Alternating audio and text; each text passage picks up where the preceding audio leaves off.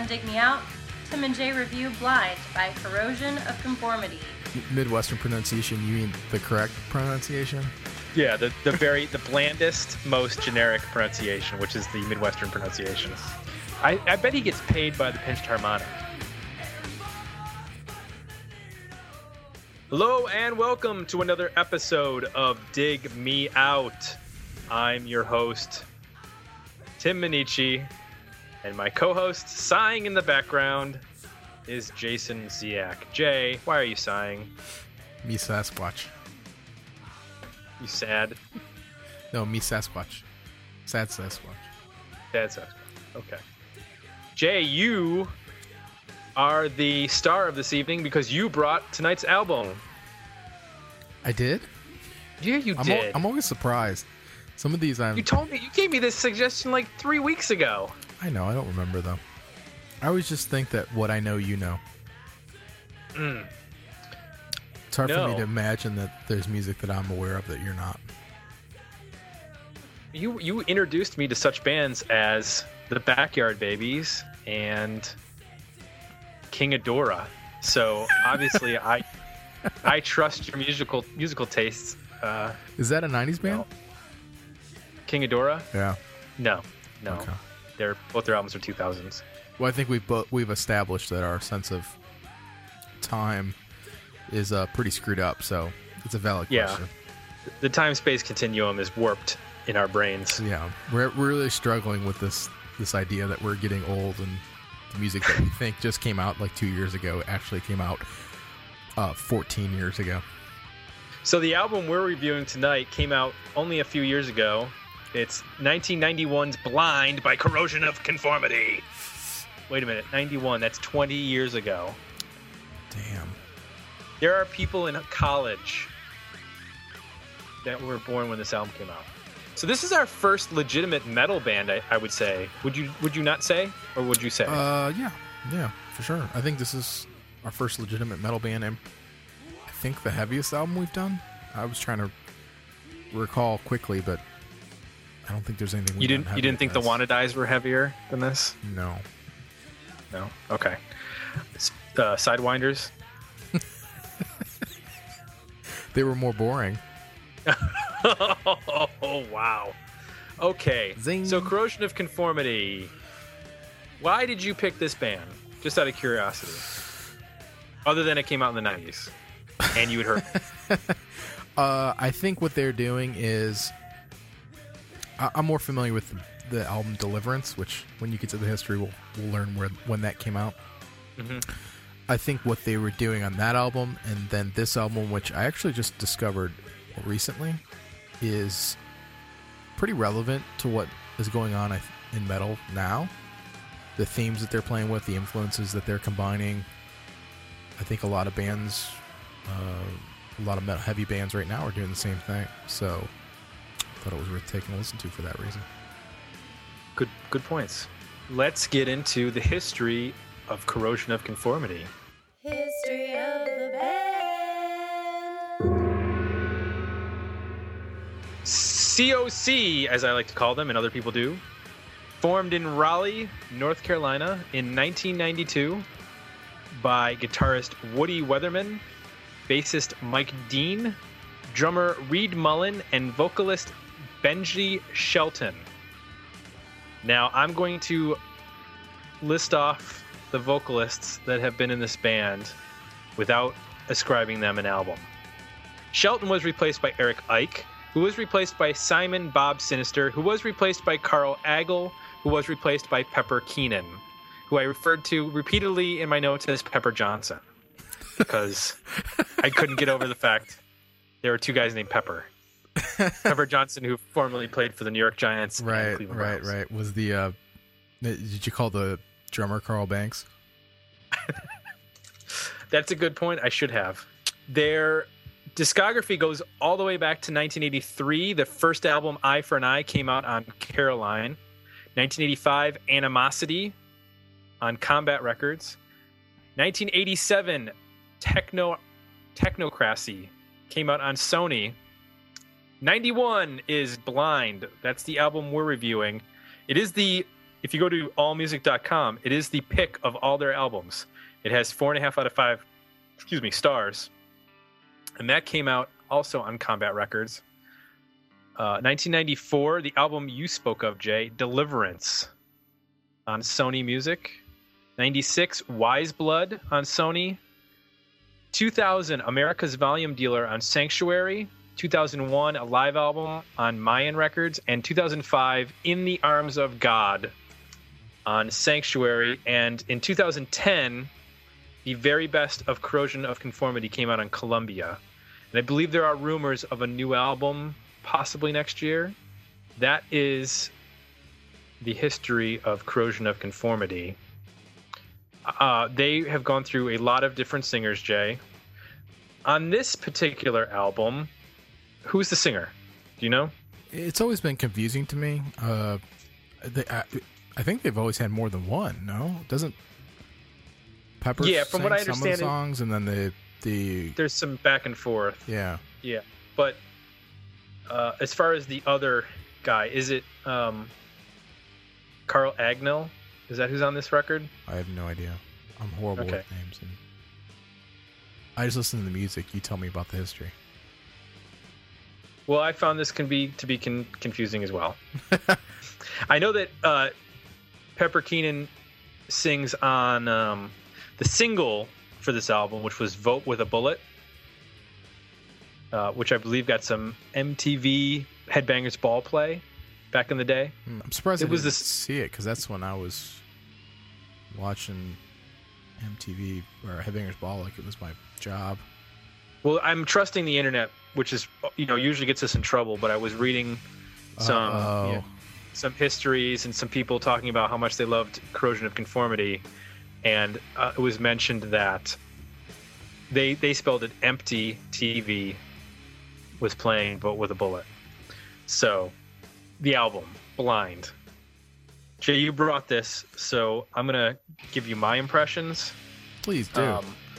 Well, let me ask you, is this but is this sort of a crossover between hardcore and metal? Yeah, so I think you could either say a crossover to hardcore and metal, or, I mean, in some ways that defines thrash.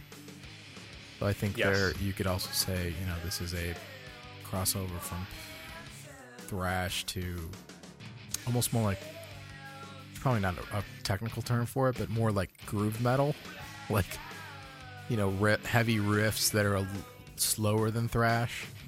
I guess more in the vein of Black Sabbath than. How about Pantera? Yeah, but Pantera's faster. But I heard a lot of Pantera. Yeah. Especially on track 4, Buried.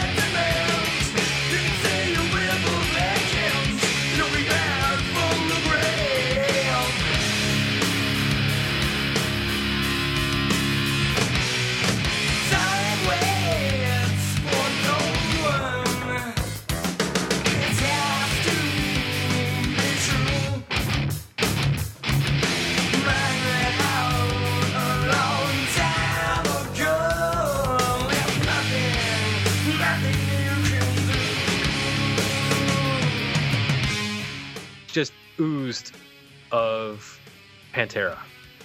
And I'm not going to claim to be the biggest Pantera fan. I mean, I probably know 2 albums of Pantera. When I heard it has something to do with the way that those riffs are played. And I'm not proficient enough of a guitar player to be able to tell you what exactly he's doing. But it has to do with, a lot of that Dimebag Darrell stuff, like you said, with Pantera is very groove oriented. And that's what it has a groove to it that just, Metallica doesn't have a groove a lot. It's a piston beat to a lot of their playing. Yeah, they don't which you get a little bit on certain songs here and there with regards to COC, but not overall. They play off the backbeat, which Metallica doesn't really do. Metallica's all about, sort of pushing and being more driving, and that's something that Pantera did do. So there was like up strumming, like in the way that the riffs are written that lock up with the kick drum that kind of give you that groove feel, that backbeat feel, and some thrash does that as well. But typically, Metallica's version of it tends to be more about the driving forward. Now, what was weird listening to this is that, I kind of heard a lot of what I would call the alternative metal of the 90s sort of seeping in here and there. And I could see that this band and this album being an influence in respect to like bands like Biohazard and Helmet and Prong and, some of that stuff. But if you were to play this and you didn't tell me who they were, and then you were to play like early Soundgarden, and then you were to play some of the other like heavier Seattle bands that were clearly Sabbath and 70s metal, hard rock influenced, I don't know that I would have been able to tell the difference. There's almost like an alternative sound to some of the stuff. I mean, some of it's very, when they get into like track 3, Dance of the Dead, and they do like a double lead, like it's very Maiden sounding. Yeah. And it has like a swing beat to it. Yeah, that sounds like very much like a 70s kind of metal song. Too much, not too much, don't know if I can take it. If the system had one neck, you know what, let me break it. They got us where they want us, stuck in this sick romance. There ain't no chain that's in our brain, and we don't stand a chance. And we're kings young nastily dance. And they'll say romance, the dance of the grand. It's all in my head.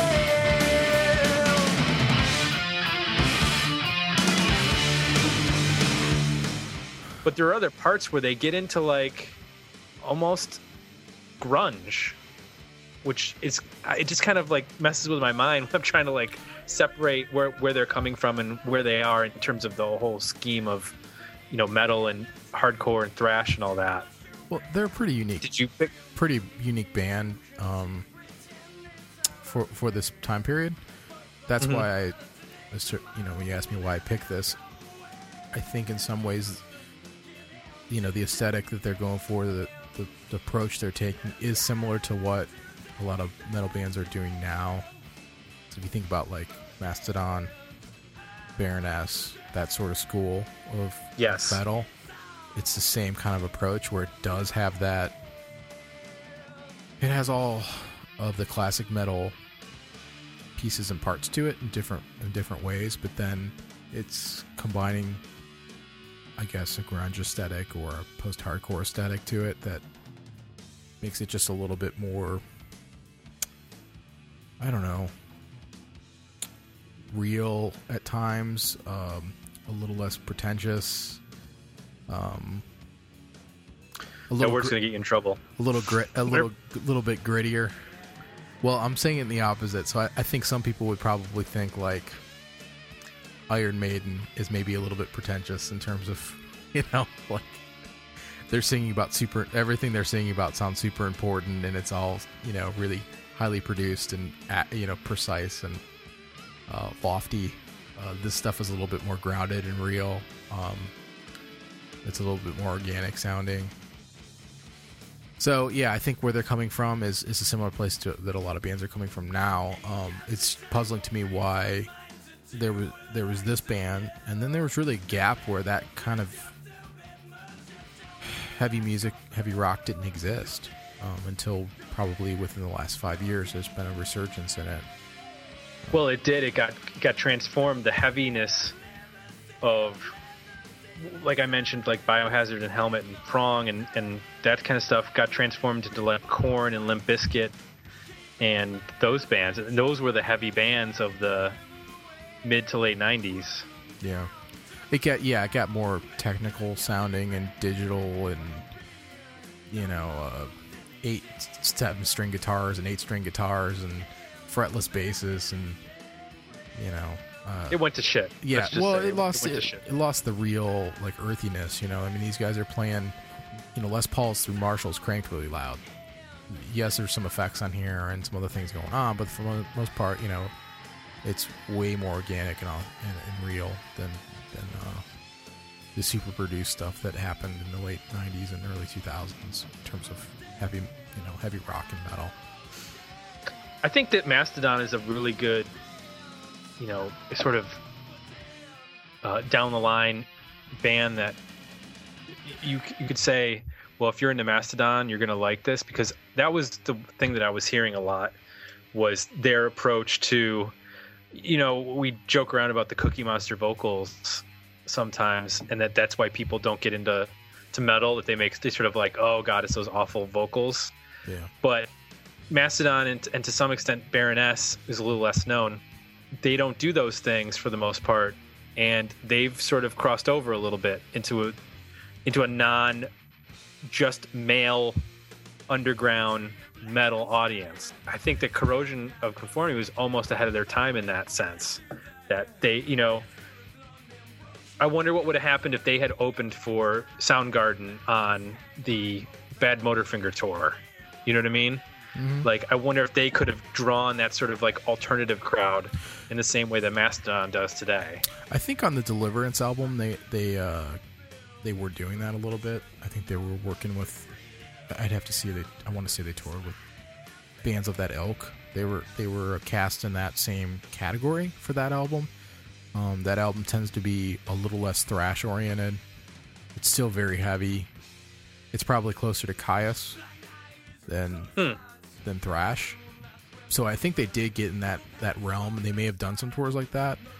And vocally, I guess they're more from the school. At least on this album, it's more from the James Hetfield direction of vocals.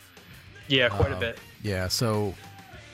And at times they can kind of get into a classic Ozzy kind of realm in terms of vocals, but they never the vocals are never polarizing. They never get in the way of the music, which like you're describing in some metal, whether it be super high pitched voice or Cookie Monster vocal.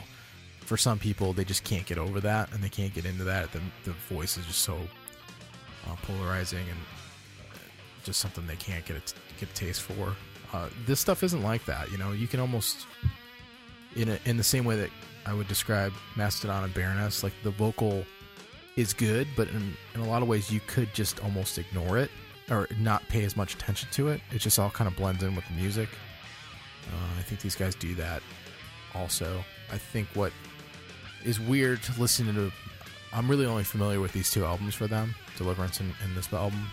It is unusual how they use different singers, because it really changes the tone of the songs quite a bit.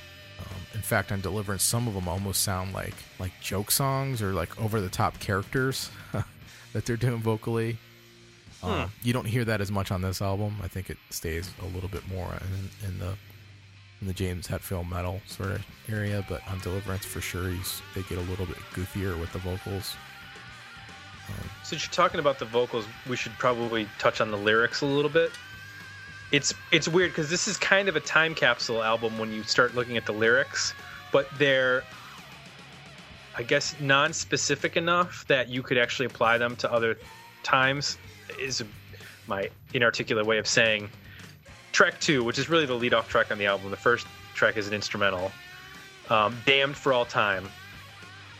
The lyrics in the chorus go, the teeth and the gears of the killing machine are getting sharper as time moves on.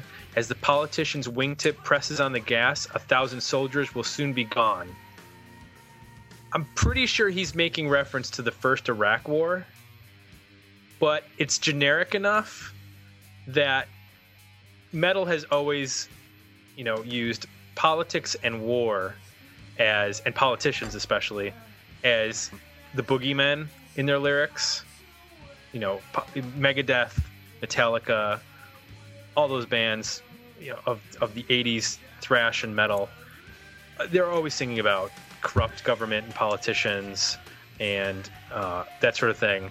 So it was weird to listen to it in the sense that I'm pretty sure that he's thinking about something that was happening right then and was really relevant, but you could apply those lyrics to the last 10 years and they would still be just as relevant. Yeah. Well, what's interesting you bringing that up is that a lot of the bands I talked about, contemporary bands, those sorts of themes aren't part of their lyrics at all. It's more like fantasy based and, just abstract, feelings and relationships and stuff like that. I mean, they're still interesting, or historical references, but they kind of don't do the overtly political, New World Order sort of stuff that was really more popular in the 90s, which at that time, like thinking back, it was such a non-issue then, really, in context, and now it's like way more real, but you don't hear about it. You don't hear it as lyrical content as much anymore, which is interesting. Yeah, that's weird because, I don't know, it seems like the last 10, 11 years have been pretty divisive when it comes to politics and economics and social issues, and it seemed like be a pretty ripe, time to write metal in that vein in terms of the bigger bands.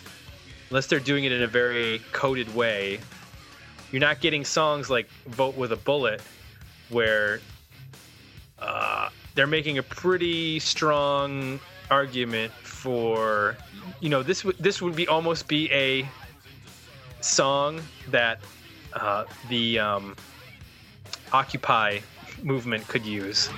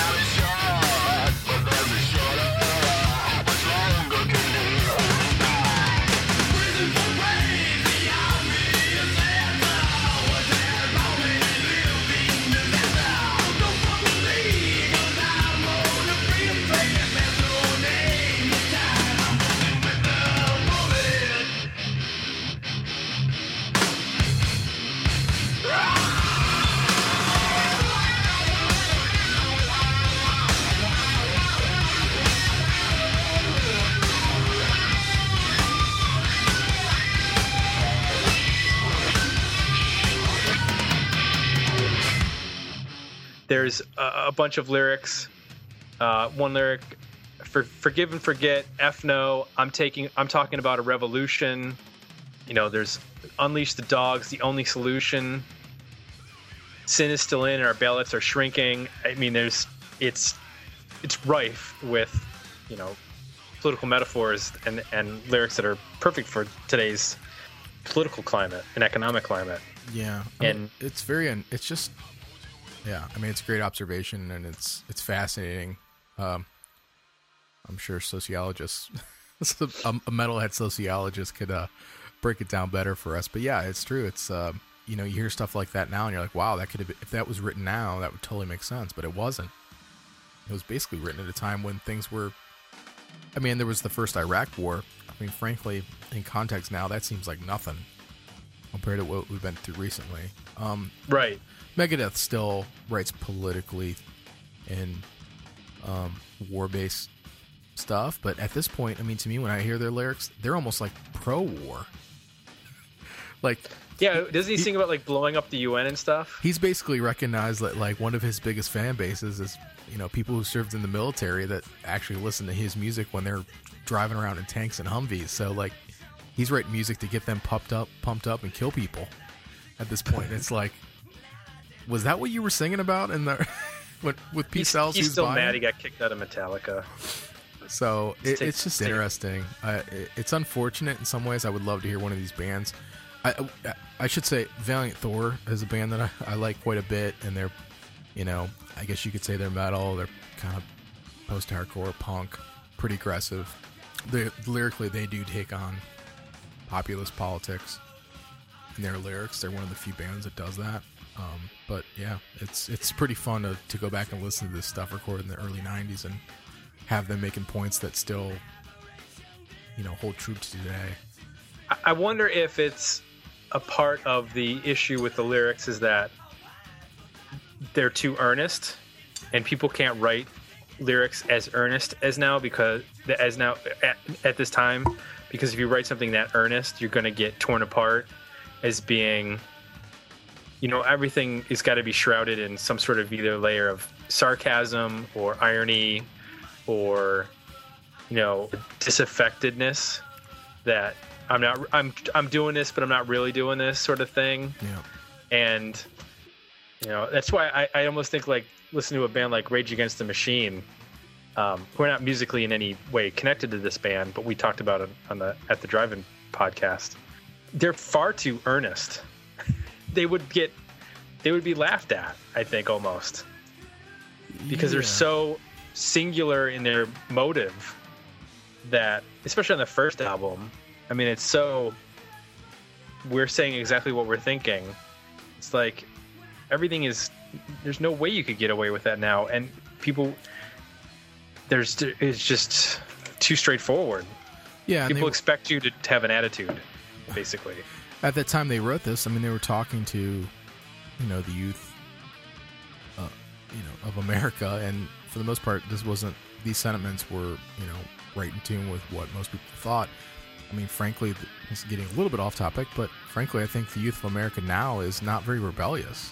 We have a generation of people that have been, that whole aspect it doesn't exist anymore. You're pretty much, told to, it's way cooler to shut up and do what you're told, and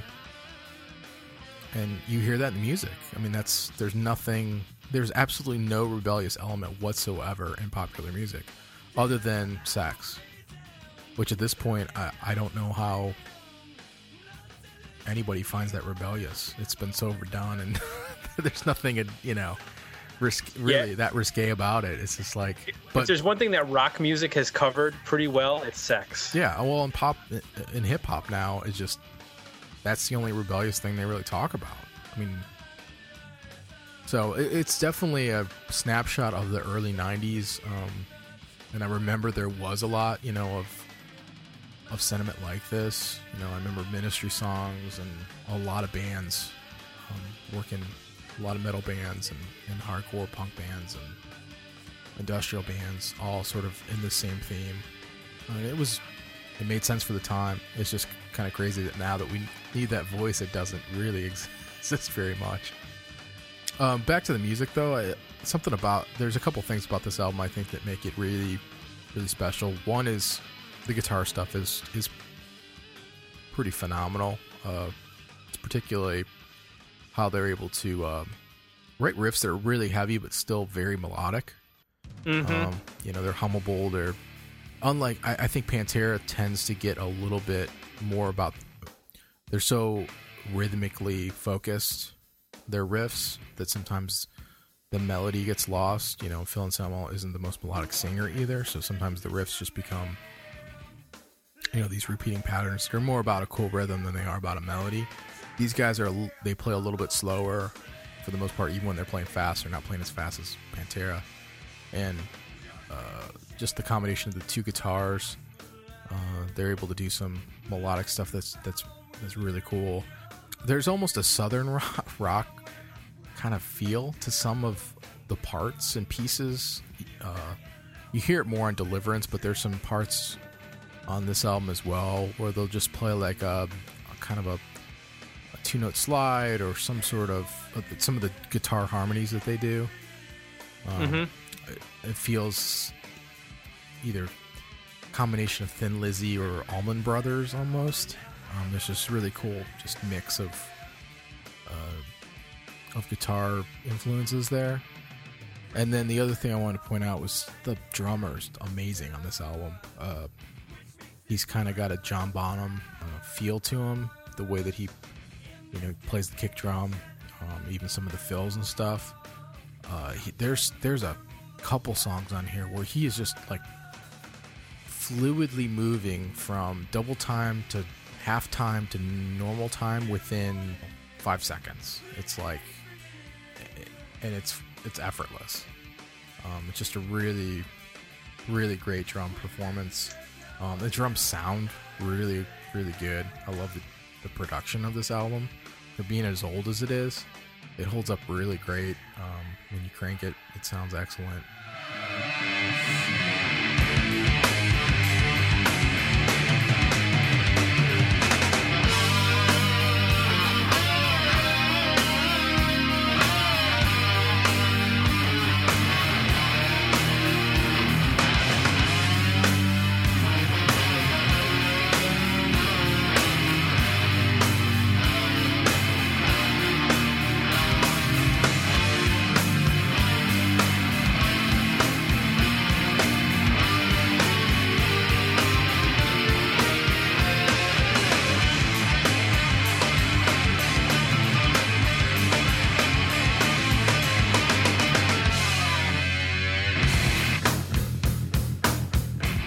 It sounds like a rock album of any era. Like, it doesn't have any sort of dated production techniques of the 90s that you would think of that would sort of restrain it to that. I mean, you could have said that this was, like you said, like, this could have been like Sabbath era 70s, hard rock, or this could be, today next to a Mastodon album. There's no defining sound to it, which really makes it kind of timeless. Yeah, you'd be hard pressed to find another metal album that came out in 1991 that sounded as timeless as this does. Yeah, it's pretty amazing. I had no idea. I didn't even realize it was that old. I thought it was a little bit newer than that, but yeah, the production on it is great. The drums sound fantastic. The bass playing is really good too. So there are some great musicians. You can just tell, like, when you listen to this album, that these guys probably were, locked in their practice space 8 hours a day working on this stuff. Like, it's just so... It sort of has, I don't want to say prog elements, but it's really dynamic, and the songs do tend to be a little bit on the long side, and there's always, like, an instrumental part in the middle. But there's just so much really cool stuff going on here where they're just playing off of each other, and just so many interweaving melodies and heavy riffs, and just great drum fills, and just all. It's like everybody sort of has a moment on this album too, where the drums, guitars will get out of the way, and you'll hear this cool, like, kick beat thing, and then you'll hear the bass player do something, and then they'll come back in, and so it's just a great performance all around for everybody. I do want to point out, when you say prog, you're not talking about the city. You are referencing progressive rock, because apparently that was an issue that some people had. They didn't understand what we meant when we said prog rock. What? Prog. Yeah. Yes. What is wrong with people? I don't know. I swear that sometimes... Who in a musical context, if I said prog, wouldn't know what I'm talking about? It was during the Jawbreaker episode. Why we were even talking about prog rock during the Jawbreaker episode, I don't know, but it's progressive rock. That's the abbreviation. I'm sorry if that's new to some people, that they don't know that prog is the abbreviation for progressive. It's also it's our I guess Midwestern pronunciation.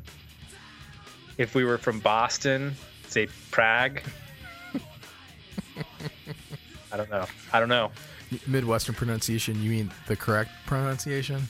Yeah, the blandest, most generic pronunciation, which is the Midwestern pronunciation. It was 4 years. You mentioned about them playing, they're playing being tight. It was 4 years between this album and the previous album.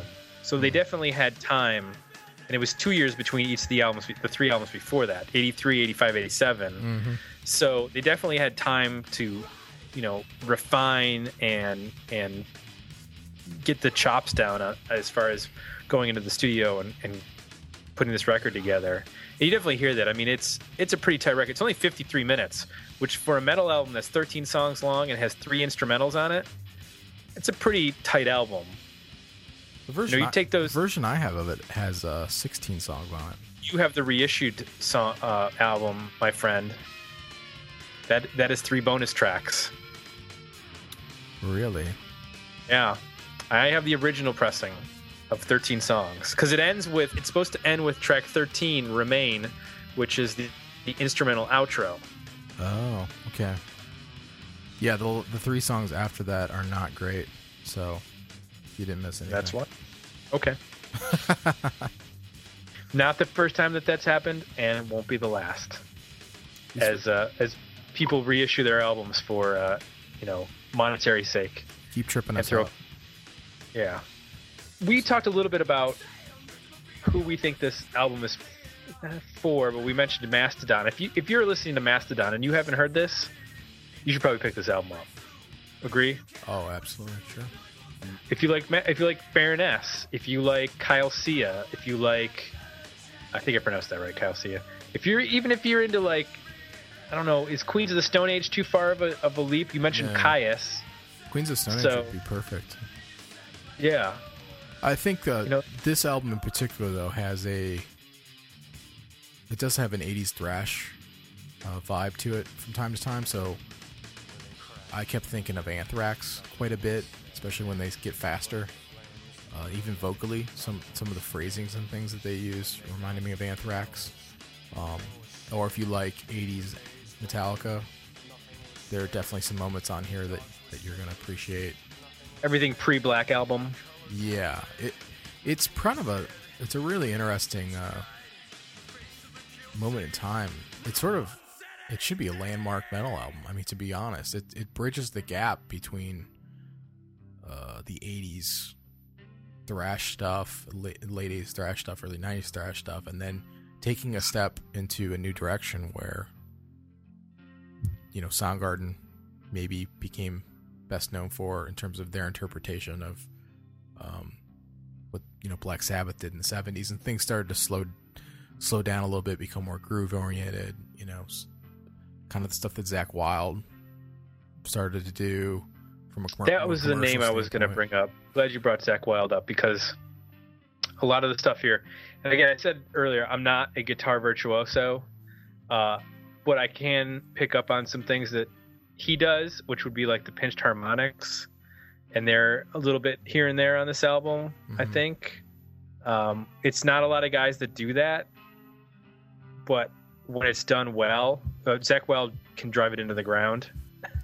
Yeah, he's getting ridiculous with it. So I'm pretty sure he has written a song which is entirely just made up of pinched harmonics at this point. Actually, we need somebody needs to put together a YouTube video of just all the pinched harmonics from all the songs that he's played on. You'd have to get because I've seen him videos of him live, and I've seen him live, and he does it way more live than he even does in the albums. It's like he throws it into every song they play. All the old songs that he didn't even play on. He's Crazy Train, just pinched harmonic after pinched harmonic. You barely even get the melody of the song out. He's just doing so many pinched harmonics. I bet he gets paid by the pinched harmonic, is what it is. He's got an endorsement deal with a harmonic company, and they are, every time it's like a product placement. So, and if you don't know what that is, it's basically that squealy sound that he makes in the middle of playing a riff. Yeah. So, a good example, if you listen to, say, what would be a prime example? What's an Ozzy song that he plays on that is covered in pinched harmonics? Would it be like No More Tears? No More Tears, Perry Mason.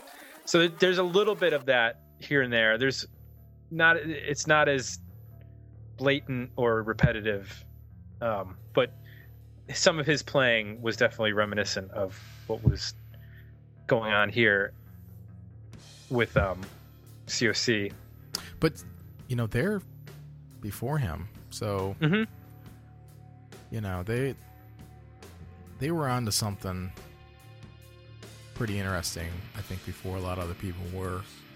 No, you're right. This is a weird and underappreciated crossover album when it comes to what was going on in 80s metal with the thrash, with ties to both hardcore punk and new wave of British metal from the 70s, and then crossing over into the 90s with, like you mentioned, like grunge and alternative metal, and basically leading up to today.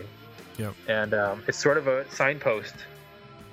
You can hear a little bit of everything going on in there, and it's all to its own. So it's a cool album. And I'm glad we're not going to cover a lot of metal, I don't think, on this podcast, just because the 90s, I think, were kind of a down period for creative metal in a lot of ways. I think there's the post-hardcore stuff that, we can get in that makes sense, that I think in some ways you could argue is metal-esque at times. There's stuff like, I don't know, I guess there's aspects of like Failure and those sorts of bands that got close to getting to a metal sound at times, but yeah, it was definitely a void of straight up, I'm a metal band from like 1990, probably what, 3 until the Korn Limp Bizkit era, to where it came back to be like, okay, now we are a metal band, and basically, we can have some career. Yeah. Some sort of viable commercial career and be classified as a metal band. All right, then. That is Corrosion of Conformity and the album Blind. We both suggest that you pick that one up at your local record store or iTunes or Amazon off of our website. Just saying. Do want to mention that you should also go to our website to take part in our end of the year episode. You can contribute by sending us your favorite discovery of the year. Tell us why it's your favorite discovery. You can write it on our website. You can send us an email. You can even send us a little audio sample and we'll play it on the show. Just tell us, what was your favorite discovery of the year? Jay and I will be going over our favorite discoveries, new bands that we never heard of before, and now they're our favorite bands of all time. And we're also going to pick some of our favorite songs and play them on the podcast. So it'll be a good old hootenanny. Won't you please take part? That's what a hootenanny's all about. I hate hootenannies. Oh boy. Jay, don't get down on the hootenannies before we even have one. Just not down with it. Okay, it'll be a shindig. You alright with a shindig? I'm slightly more comfortable with that. And on that note, thanks everybody for joining us. Thanks Jay for once again joining me. And we'll be back next week with another episode of Dig Me Out.